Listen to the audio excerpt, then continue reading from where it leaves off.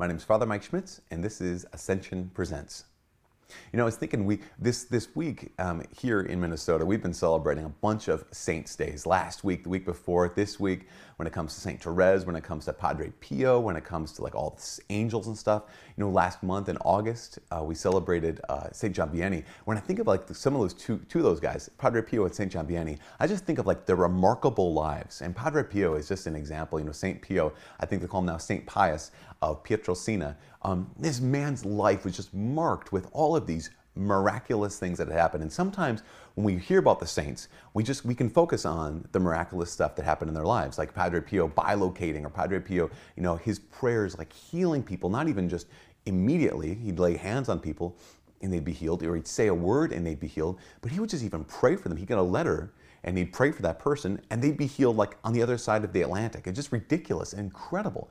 Not only that, but Padre Pio, you know, had these mystical experiences with our crucified Lord Jesus. I mean, just where he had the spiritual and physical stigmata, the wounds of Christ in his very body. And sometimes we can look at this and we can think, that's incredible, but that's not my life. Like I could never do that. Well, yes, probably not, because it's all grace, right? It's all gift.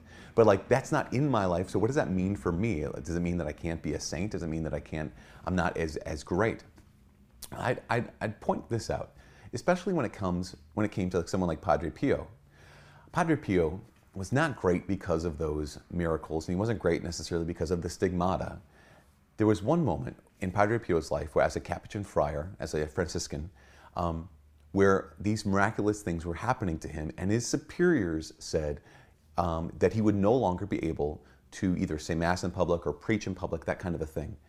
And Padre Pio, rather than saying, wait a second, I've got all these great, amazing things happening to me, don't tell me what to do, in humility and obedience, he simply did what he was told to do.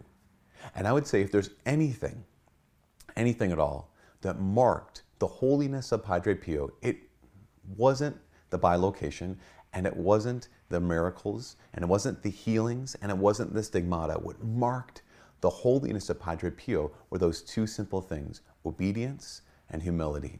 Now, my guess is this: whereas none of us can create and none of us can be committed to, you know, gifts of healing or to gifts of bilocation or to gifts of any other thing like stigmata, all of us can be humble. And humility isn't saying like, I'm so bad, I'm so bad. Humility is simply saying the truth.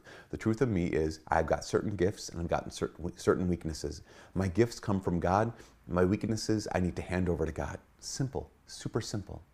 And the virtue of obedience, being able to say all of us have someone to whom we answer, someone whom we serve, someone who gets to tell us what to do.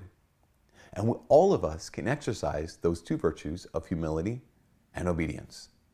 And that was essentially, you could say, the secret of the holiness of Padre Pio, and essentially is the secret of holiness for every saint.